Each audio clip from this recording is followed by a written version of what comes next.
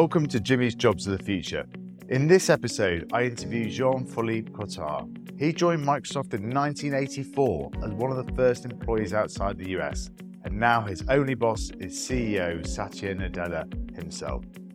It is an incredible journey that started out by selling software out the back of a car. We talk about his personal journey, the foundation he has created to inspire young entrepreneurs, and the wider work being done to develop technology careers in the UK. We filmed this episode in partnership with Microsoft above their bustling flagship store in Oxford Circus. It was a great experience and an even better episode. JP, welcome to Jimmy's Jobs of the Future. Thank you so much, Jimmy. Tell us, what's your role at Microsoft? So at Microsoft, I'm working on an exciting piece of work called National Transformation Partnerships, which consists in partnering with governments, large enterprise, on really adding on top of our technology innovation, a couple of very important attributes to society and economy. One is skilling for meaningful jobs in tech, which I think it would be an interesting discussion together. Yeah. The other one is cybersecurity, is a big concern across the world. And the third one is really sustainability and societal impact through technology. And I'm also very involved in terms of coaching some of our talents. I'm actually passionate about a school of thought called Positive Leadership. I'm also doing a podcast like you, Jimmy. And the third arena is a new initiative I launched 6 months ago called Entrepreneurship for Positive Impact, which is about all these new wave entrepreneurs who want to change the world for good. And you're on the global leadership team, yep. You're the only one that's based outside of the US. That's correct. What does that involve? Interesting question. I've been privileged, lucky, passionate, or crazy enough, you could say, to work for Microsoft for 38 years. Yes. And I've been living in Paris. I've been also living a few years in the US, in Washington States. And I would say it's interesting because in a way, when I'm doing those Microsoft Teams meetings with the senior leadership team, which I'm going to do actually tomorrow night, SLT. Of course, the meeting will happen in the night here in Paris, when it's day and early morning in Redmond.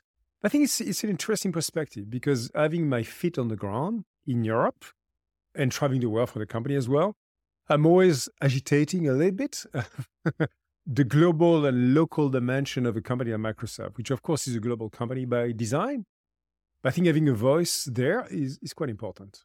Yeah. And talk us through, what was your first job at Microsoft 38 years ago? Wow. Yeah. So it was back in 1984.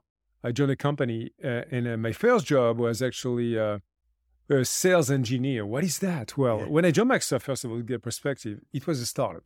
The company was like 1,000 people globally. I joined the French subsidiary in a very small suburb called Les Ulis, not that fancy or exciting. And there were 10 of us, so I was employee number 11. And my job was basically to take my little Renault 11 car with a huge compact portable. Maybe you are born, probably you remember, because depending generation, they don't know what I'm talking about. Those were like almost swing machines, that you had on your shoulders, 12 kilos. And I was going everywhere in the cities in France to recruit some partners to go and start selling the very first software Microsoft was building. At the time, Microsoft was actually the developer of MS-DOS, which is an ancestor to Windows, the first operating system for the PC computer. And we're also selling development tools for developers. And eventually we get into the applications business with spreadsheets, multiple, you don't even know this product, which was our first spreadsheet before Excel. Right. And and then the rest is history. And so my job was to recruit partners, to train them, to support them, to educate them on what software was about, because today it's obvious, but in 1984, that was a nation industry. It was nothing. I mean, little industry, very small. And how did you explain what software was to somebody that hadn't come across computers? It's an excellent question because, to tell you the truth, I had to convince sometimes people coming from, I would tell you, from the porn industry. And they thought that they would make a lot of money into that new sexy software PC industry. So the way I would do that is actually to demo the products. Because talking about software, this word in France in particular as well, was not even, you would not translate it. It was logiciel, okay? Finally, after a few years, we got a word. And I told them at the end of the day, it's about really getting information at your fingertips. you think about it, back in the mid-80s, there was no microcomputers. I mean, it was just the first out with the Apple II. Yes. My friend Steve Jobs and Steve Wozniak. So it's a very different machine than the Macintosh. It was an open machine at the time. Apple was open. Yeah. And I worked for a startup in France. So this is where I got in love, actually, with software. And because of that, I thought that, wow, something big is going to happen. Because if you can enable people in small businesses, in anywhere, in schools, in communities, to manage information, data, worlds, content, games, whatever, by their own, it's like the ultimate empowerment of people. Yeah. So that got in my mind, that got in my blood either way, and that's the reason why I joined Microsoft. And there's a Microsoft folklore story that I was being told before, and I don't know if it's true, but in selling those computers out the back of the Clio, that you were actually doing it with Bill Gates at one stage. Is that true? I mean, did I meet with Bill? Absolutely. I've been actually with Bill in many country visits across the world for many years when Bill was the CEO of the company at the time, because we have 3 CEOs. And it's been pretty amazing moments in my life to share time with Bill, to think, not just to talk about software, of course. We did talk a lot about software opportunities and the way we could expand, the way we could actually enable more scenarios to the economies, societies, but also understanding from Bill's perspective on the world, which was pretty unique. Yes. And what have you've literally sort of grown up through with the company in 38 years. What are some of the different roles that you've held at different points? So I must say, I've been someone mostly, I would say, working in the field, because, when you work in a large global company like Microsoft, you are, I'm kind of black and white, a bit binary. You are either working in the headquarters, with Microsoft, it's called Redmond. It's in Washington State, close to Seattle, on the Northwest Pacific coast, or you're working in the field, meaning on the ground, facing customers. So the roles I had were basically starting with that sales engineer role I was talking about. Then very quickly, I was given a responsibility to actually open the markets in Spain, in Portugal, in Greece, in the Netherlands. So kind of getting my feet into international world, which, I was not necessarily prepared for, which was wonderful, got me excited to get our products ready for that. Then I worked actually in Redmond headquarters. I was the head of all the business planning for the company. I was the head of also our sales marketing tools for the field and the strategy planning. And then I came back. I was offered a wonderful job, which was to run Europe, Middle East, and Africa. Yeah. Then I expanded to international and then global. That's in a nutshell what I did, and a few other things in the middle. And what have been the biggest changes? I mean, you talk about sort of, selling out the Clio to begin with, and now we sit on top of the Regent Street store in one of those sort of like prominent shopping streets in the world. I mean, it's pretty extraordinary. So what kind of changes have you seen along the way? I mean, there must be so many, but what are the highlights? Yeah, I mean, I can certainly recall so many chapters of that story, but I would say a couple of highlights. Number one, obviously, is when we open our windows to the world with Windows. So when Windows emerged, you have to think at the time, actually, the PC was basically a bunch of text and characters on your screen, right? It was that was not a very user-friendly experience. And of course, you had the Macintosh from Apple on the market coming up, and we came up with Windows. So the very first, I would say, turning point was this Windows 95 launch, which was pretty amazing. And in a way that was starting point to get actually the vast majority of people, citizens, users in the world getting excited about the PC phenomenon.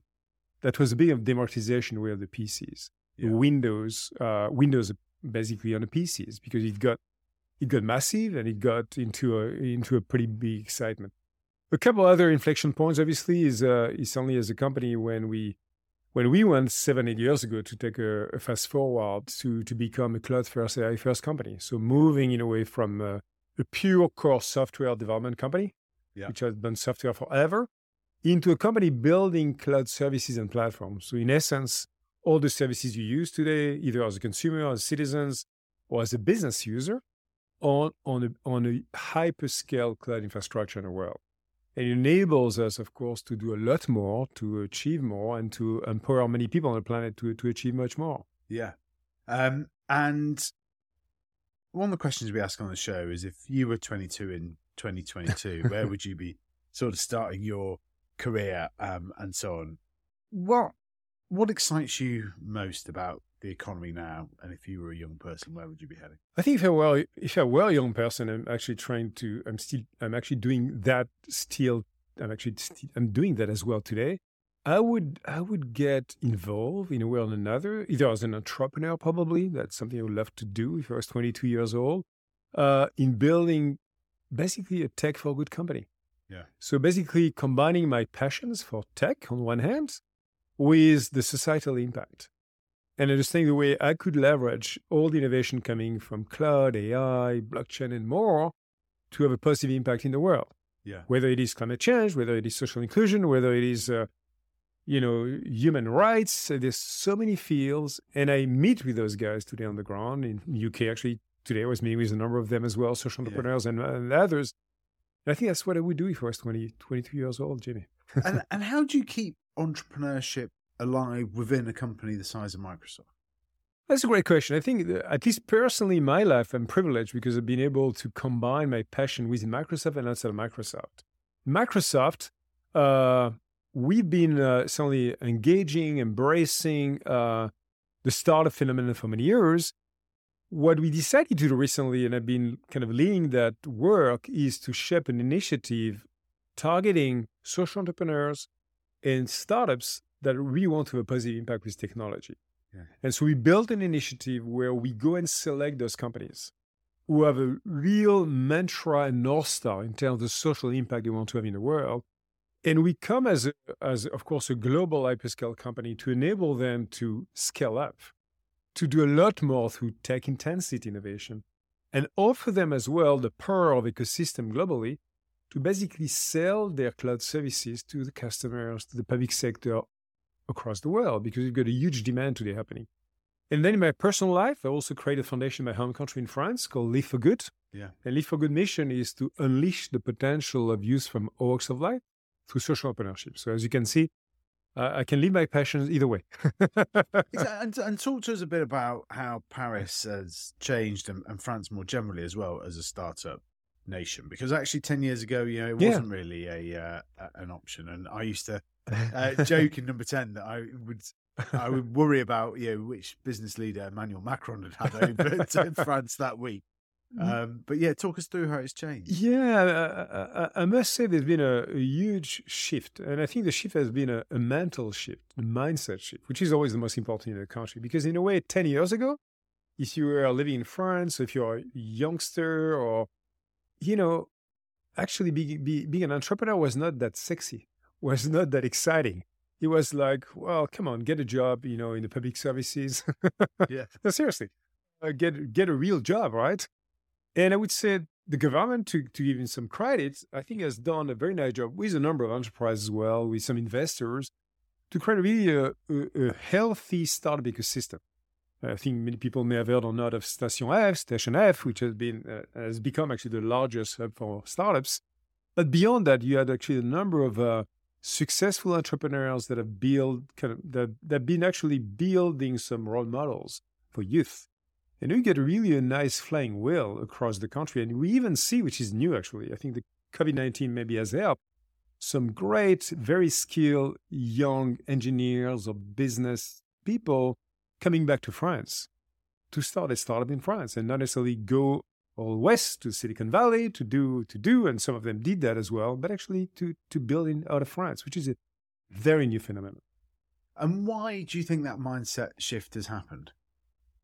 I think there's a combination of things. I mean, first of all, there's been a very different narrative about what the enterprise world is all about, because before you become an entrepreneur, you have to relate to the corporate world. The corporate world is a big, big thing.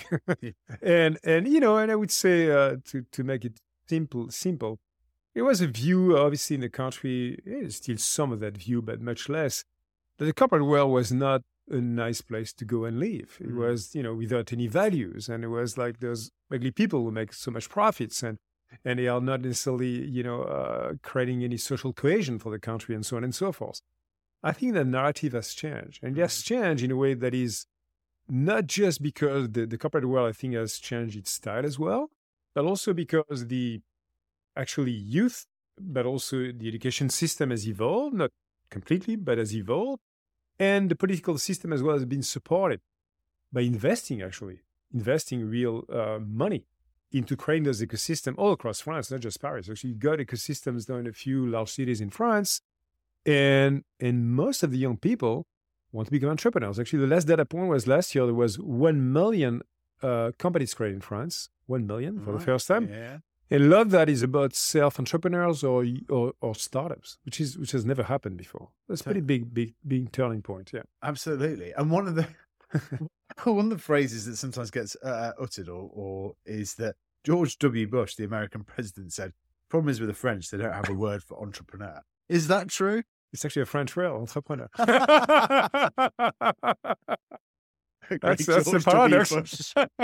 No comments. We'll leave that there. And digital careers more broadly as well. Yes. Like there's so many opportunities now. One of the reasons we do the podcast is that there's this kind of paradox that it's never been a better time to be starting or shifting your career because there's more options available than ever before. But in a way, that makes it harder as well to actually know where to go. It's not like the 80s where there are more set routes. Yeah.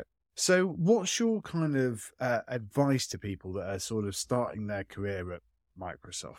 And so? Yeah, I think it's a great and very timely question, Jimmy, because I was, again, spending time today in the UK with our team and with some customers, organizations. If you just take the UK as a country, there's a need for 22 million jobs with digital skills, early entry-level jobs, all the way to the most sophisticated job, 22 million. In terms actually of jobs that needs to be filled, with an IT perspective, you've got 2.6 million jobs needed in the economy now in the UK. So coming back to your question, I think there's different paths to get there. And I think, in our traditional mindset, not just in the UK, everywhere in Europe or in the world, we've been always thinking about, okay, I'm going to get a computer science degree. I'm going to study in that prestigious engineering school, this and that, which is all wonderful. And I'm not saying that's not working, that's working. But it's very much an elite system increasingly. And you know well that in many countries in the world, there's a huge problem in terms of funding such studies for the broadest youth, right? Not the one that can afford it. And so what I found out, which is another passion of mine in terms of skillings for tech jobs, is you have some wonderful organizations like Generation UK, which I think you know well, like QA and others. And others I found in France, in the UK, in Germany as well, social enterprise. They are doing a very neat job of screening and talking to the underprivileged youth in the countries. So all those minorities that are not touched at all and who have never been told they would dare think about having a tech job. Never, ever. So they find them, number one, which is not easy because you have not to use the traditional social media stuff. You have to find them where they are. And then you have to build a program, which is typically a 12 weeks kind of boot camps, picking a very well-defined type of role which is available, like data analytics jobs, like first-level cybersecurity jobs, and get them the confidence, the mentorship, the support to get certified with Microsoft support as well. And then they get a job for 80 or 90% of them into one of our partners or one of our customers. So back to your question, I would tell you, and I discussed with one of them, Ibrahim, just before this podcast, and he's a guy who was dreaming of getting into tech, but he never found a way to do it because he never had any financial means to do it. He didn't have the degrees. And he heard word of mouth about Generation. He got screened, he got agreement, and now he's wonderful. And actually the chat with his employer in the UK was like incredibly impressed and excited about Ibrahim and his team because making such a difference. So I think the diversity of skills, the ability to get into a non-conventional learning journey to get tech job is feasible now. Yeah. And what role does Microsoft have in sort of like going out to reach those places, right? Coming from my background in government, like it's great having all the courses and the careers, but there's almost like a step before that of like, how do you actually reach those individuals? Like, how do you get to them? what is Microsoft's responsibility to do that? Because there'll be plenty of people who say, well, it's not your role to do. Yeah, so I think as a company, to be honest, I think it all start again stems from our core mission as a company. We use a few words which I deeply believe into. It's not just a marketing slide; it's actually deep. We talk about empowering every person and every organization on the planet to achieve more. And as part of that mission, of course, we innovate. Of course, we invest incredibly deeply on technology.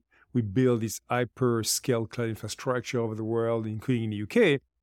But we realize that we have an important mission to accomplish as well, which is to enable an inclusive, sustainable, responsible growth wherever we operate in the world. So it means that when you can do good, if you can do well, while doing good, by adding some of those capabilities. And so with our clients, by the way, it's business. It's not philanthropy. It's real business. Yeah. As we talk to some of our key customers in the UK, in the US, anywhere in the world, they are all in needs of finding those diverse talents for IT and tech, as an example. So we decided a couple of years ago to launch a very large initiative called the Global Skills Initiatives, where we've been building, obviously, some learning platforms and assets called that Microsoft Learn, GitHub for developers, LinkedIn, which is part of the Microsoft family as well, of course, with a lot of content, courseware, soft skills too, by the way. And we've been really blending that with some of the partners that I was mentioning as an example before to create some end-to-end journeys and opportunities from skilling to jobs. And I think the more we are targeting in a very laser-focused way those people who are the most in need, and who could bring, honestly, a fresh breeze of air in many of our companies, I think the best job we'll do for the industry. Because the tech industry has not necessarily done a great job in terms of inclusion. Yeah. So do you think you can teach entrepreneurship?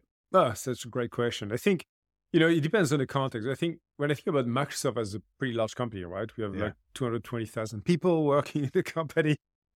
As a manager, as a leader, I've always been passionate about the way I could actually have a bunch of entrepreneurs in my team.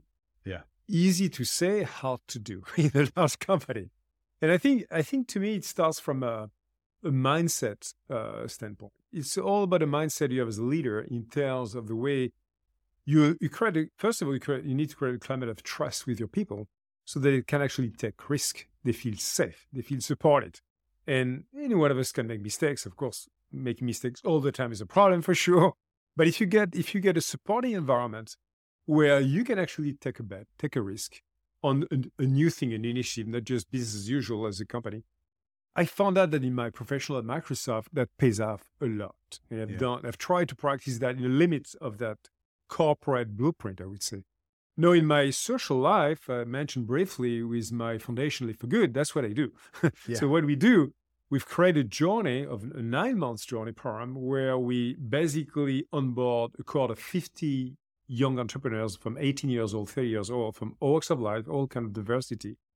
And then we've created a curriculum with 3 weeks of campuses, a lot of digital workshop as well, where we teach them two things, basically. One is a mindset called positive leadership mindset, which I'm very passionate about. Maybe your podcast. Exactly.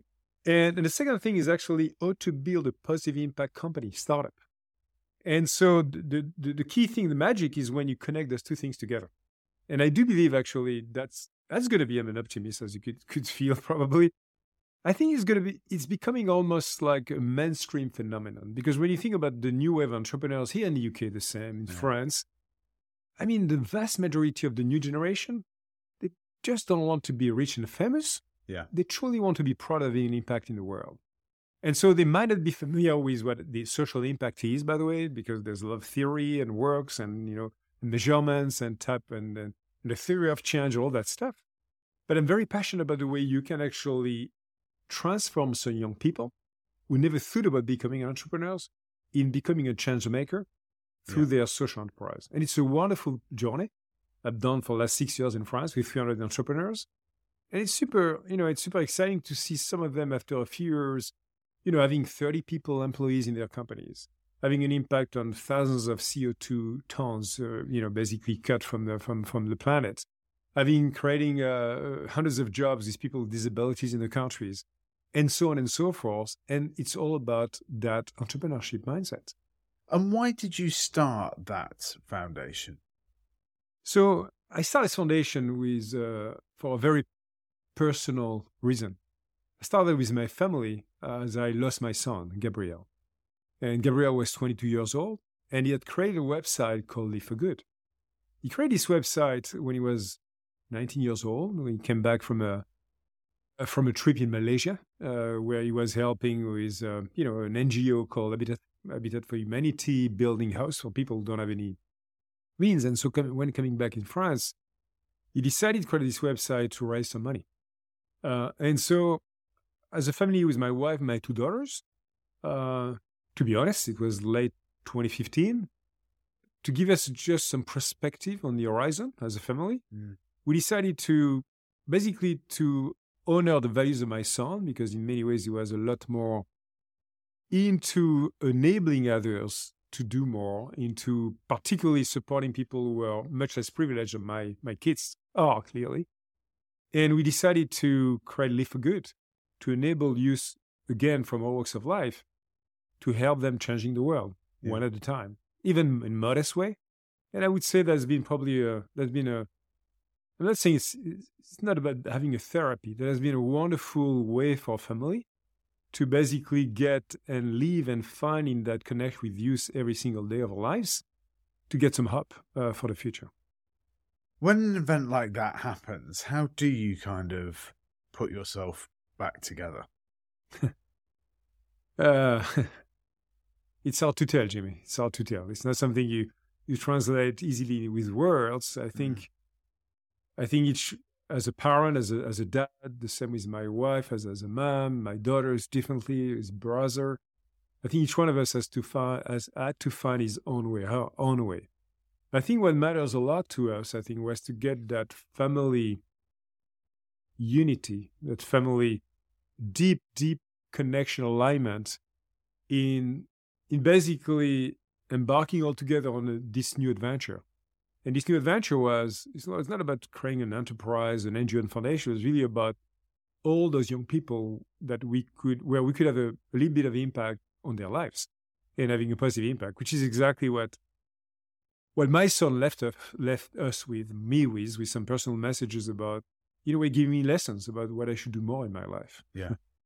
And an amazing legacy to kind of carry on and so on.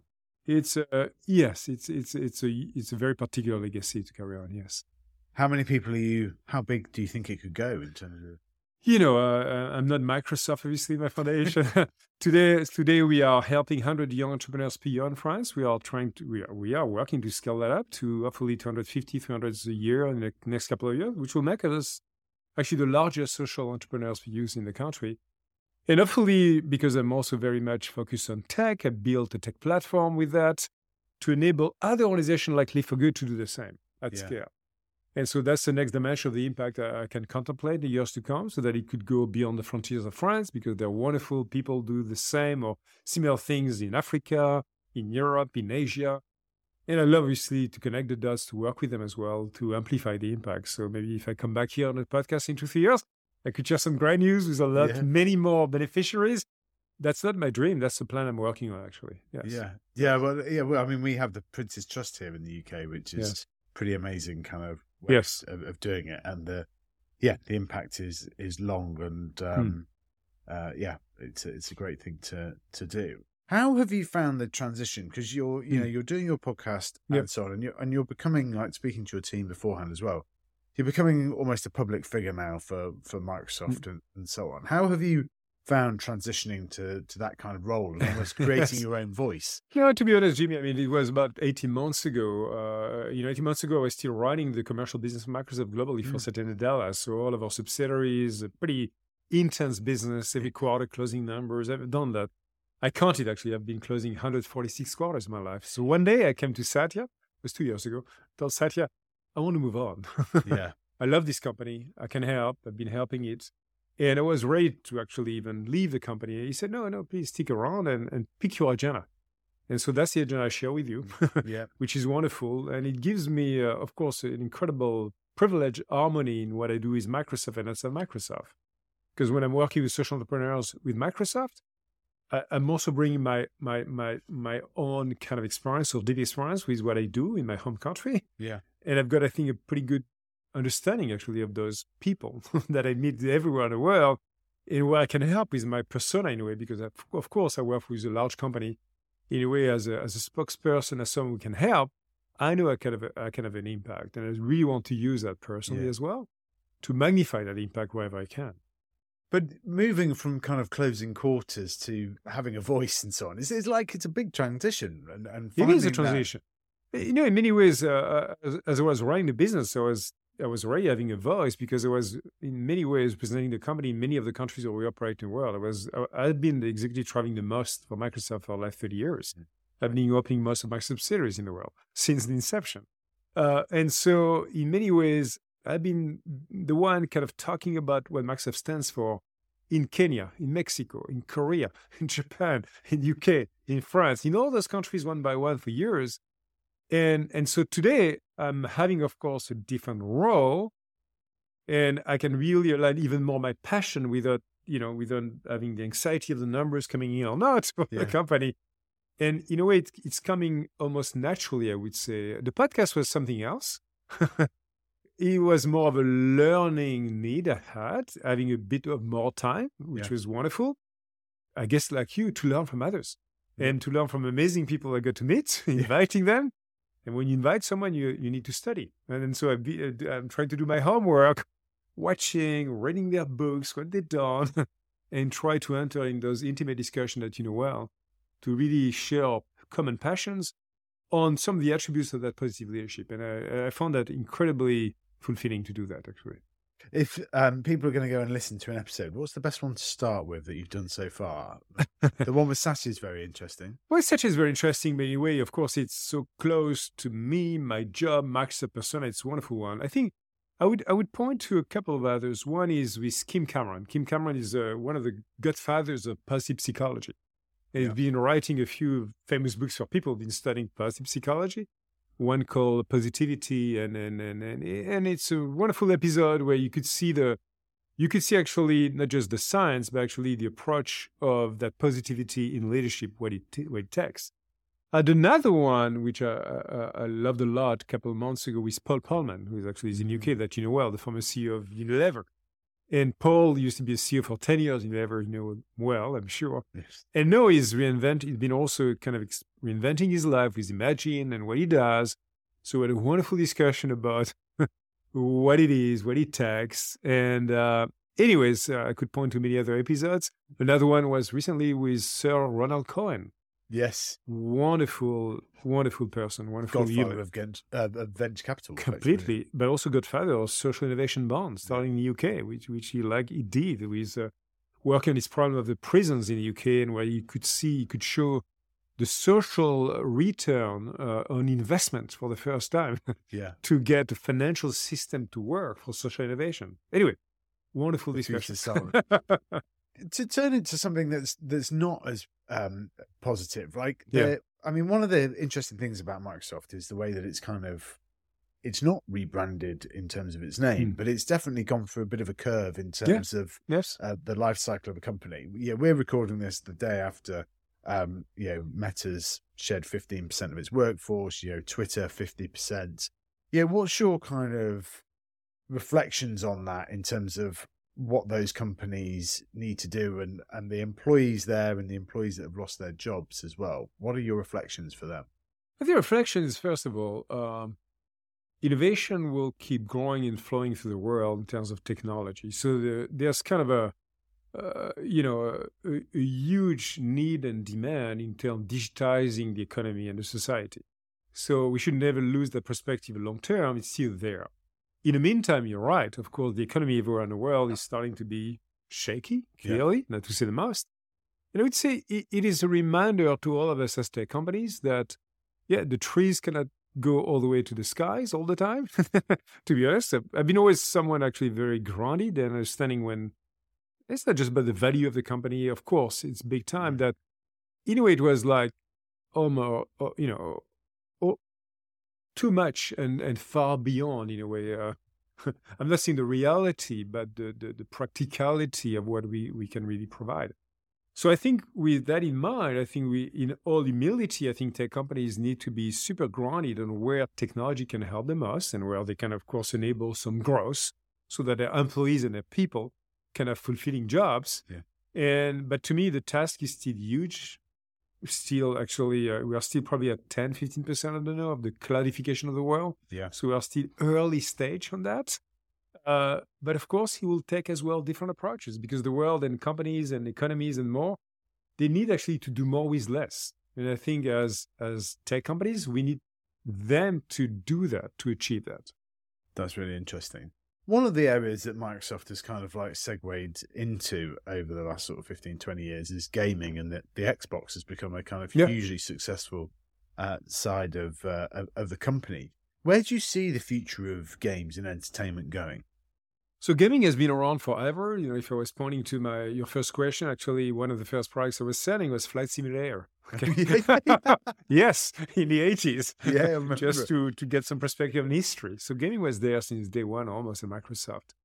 I would say clearly our gaming vision has evolved for sure from the Xbox to what you call the xCloud, which is basically the ability to enable gaming on any device, anywhere where you get connectivity, obviously, because some place in the world you don't get connectivity. You never we should remember that all the time. So that's kind of our North Star, is to build a set of amazing experiences on gaming, and of course, some of that will involve, all the virtual world that we are talking about, metaverse, blah blah blah. And you get some of that already happening, by the way, with Minecraft for young kids. Yeah. People may not recall that Minecraft has grown tremendously and is a wonderful place to actually simulate new skills for kids. As an example, we've created in Minecraft a bunch of skill development for sustainability so that kids in the youngest age can truly understand the impact of environment or building places, cities, or whatever, having sustainability in mind. And you create actually a viral community just doing that in the world of Minecraft. So this is the way we project. Our vision is really to enable that virtuality, that fluidity of gaming on any device anywhere in the world.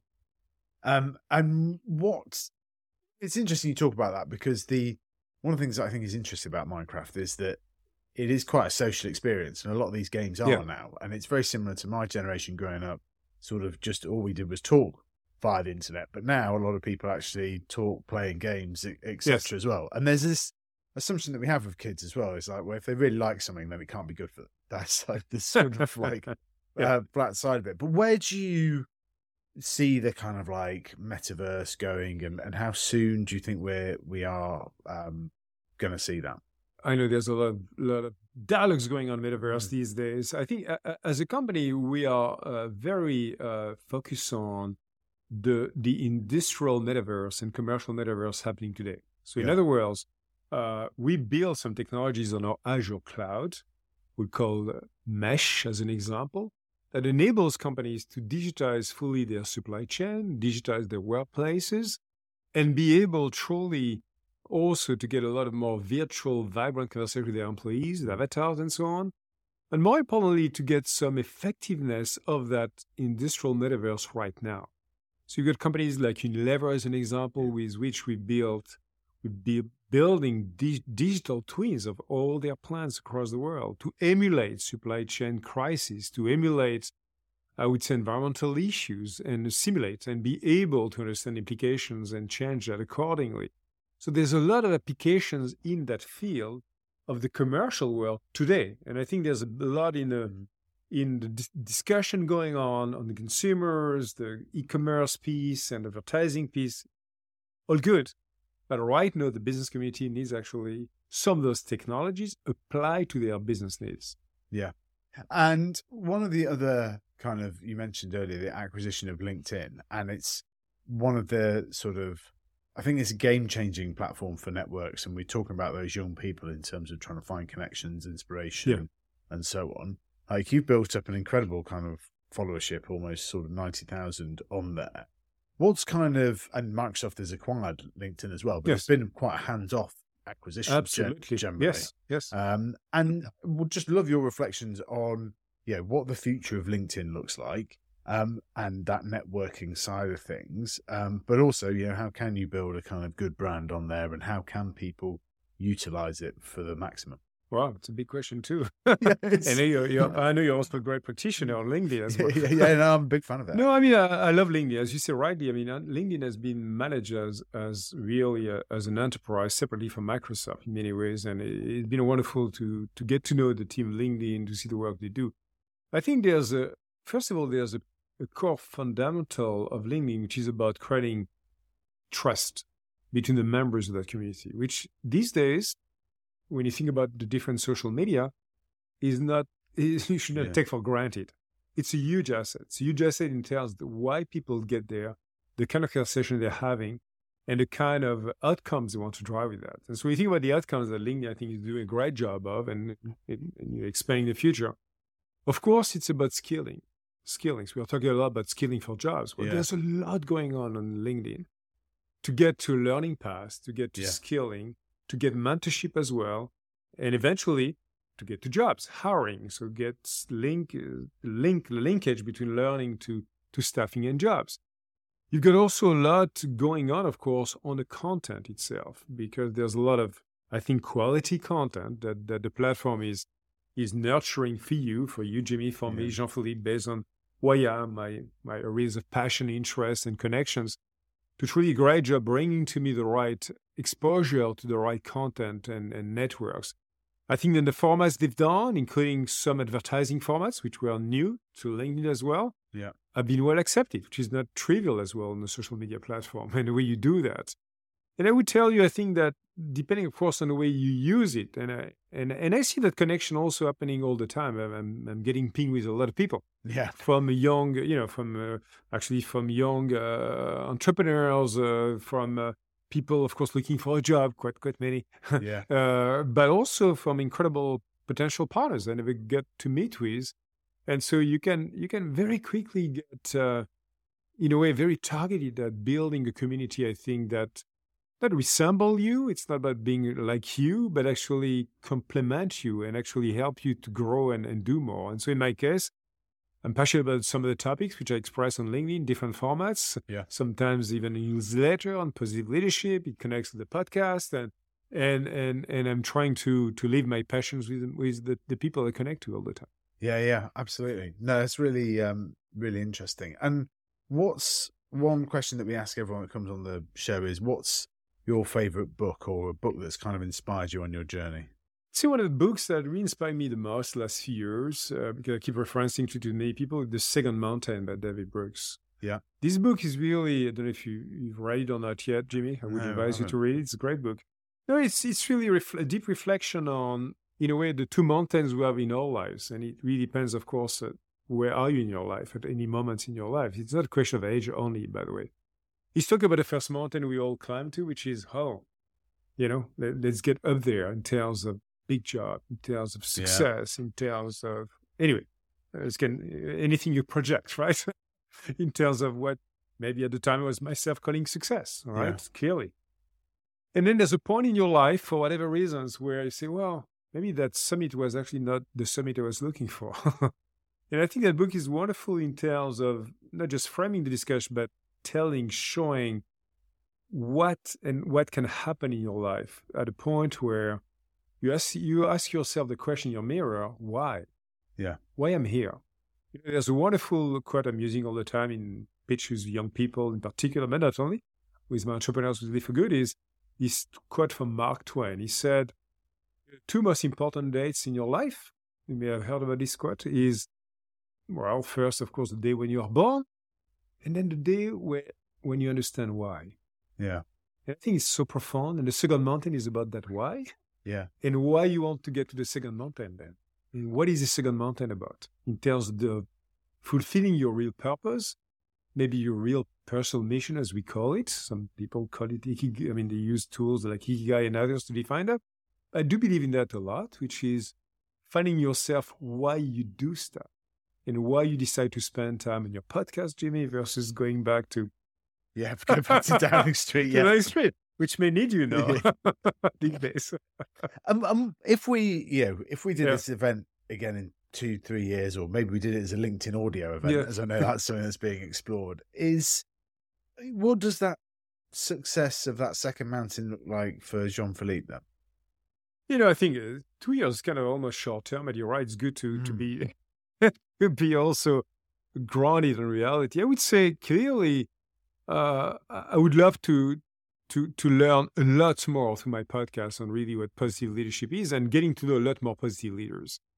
2, I would love myself to be able to make emerge many more positive leaders who are kind of the entrepreneurs for the common good in the world. And that's something I'm very fixated on, both with my foundation, but in a way with Microsoft as well, because I've got this incredible platform, which is Microsoft, which is a hyperscale company.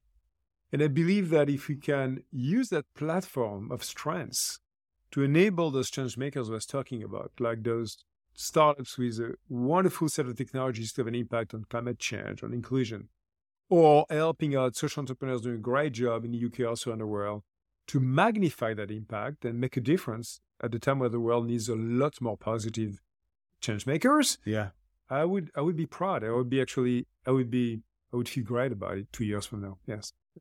What a great way to finish. Jean-Phillipe, thanks for coming on Jimmy's Jobs of the Future. Thank you so much for having me, Jimmy. It was a pleasure. Cheers. Thanks for listening to Jimmy's Jobs. One of the ways we make this show possible is through our various partnerships.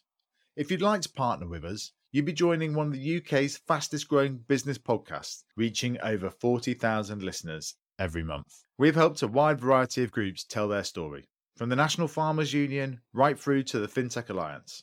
So if you'd like to work with us, just go to www.jobsofthefuture.co.